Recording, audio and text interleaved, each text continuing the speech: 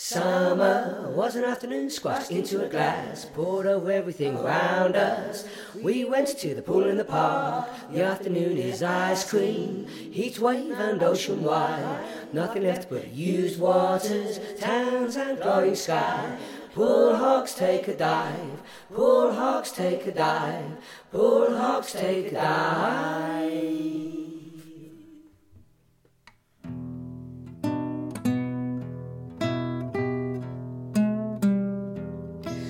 I admit that the turnstiles always made me nervous, but once you're in, you're in. My towel was apple green and the pool was full, and there's no doubt we planned to do absolutely nothing. No, nothing, just like all the other people. All over people are like the way gulls can suffocate at a beach. Looking for treasure and maybe something to eat.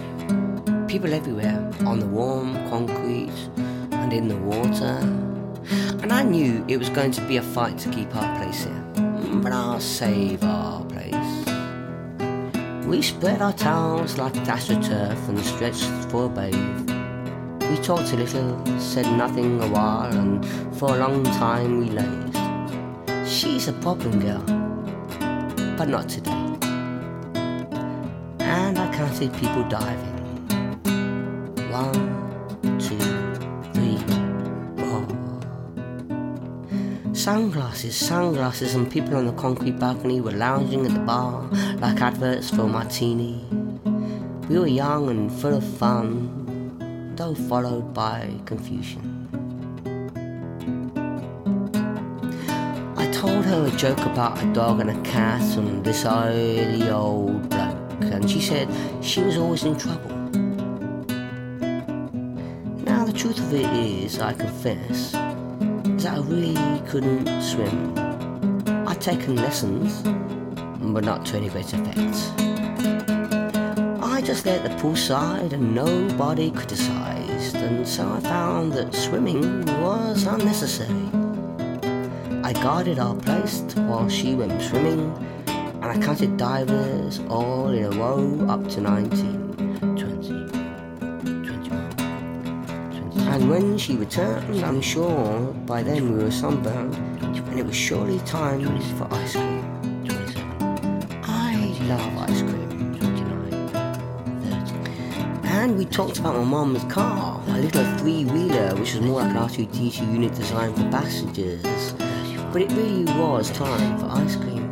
So I got to my feet, and you had to walk around people and step over them, and a perilous journey, full of naked skin and traps of limbs. But then I make it to the shop and bought myself a 99 flake. I always love the chocolate flakes, like a crumbly leaning tower of Pisa. Then I went back to the towels, stretched out and talking to the back of her head. Long, lazy, falling hair.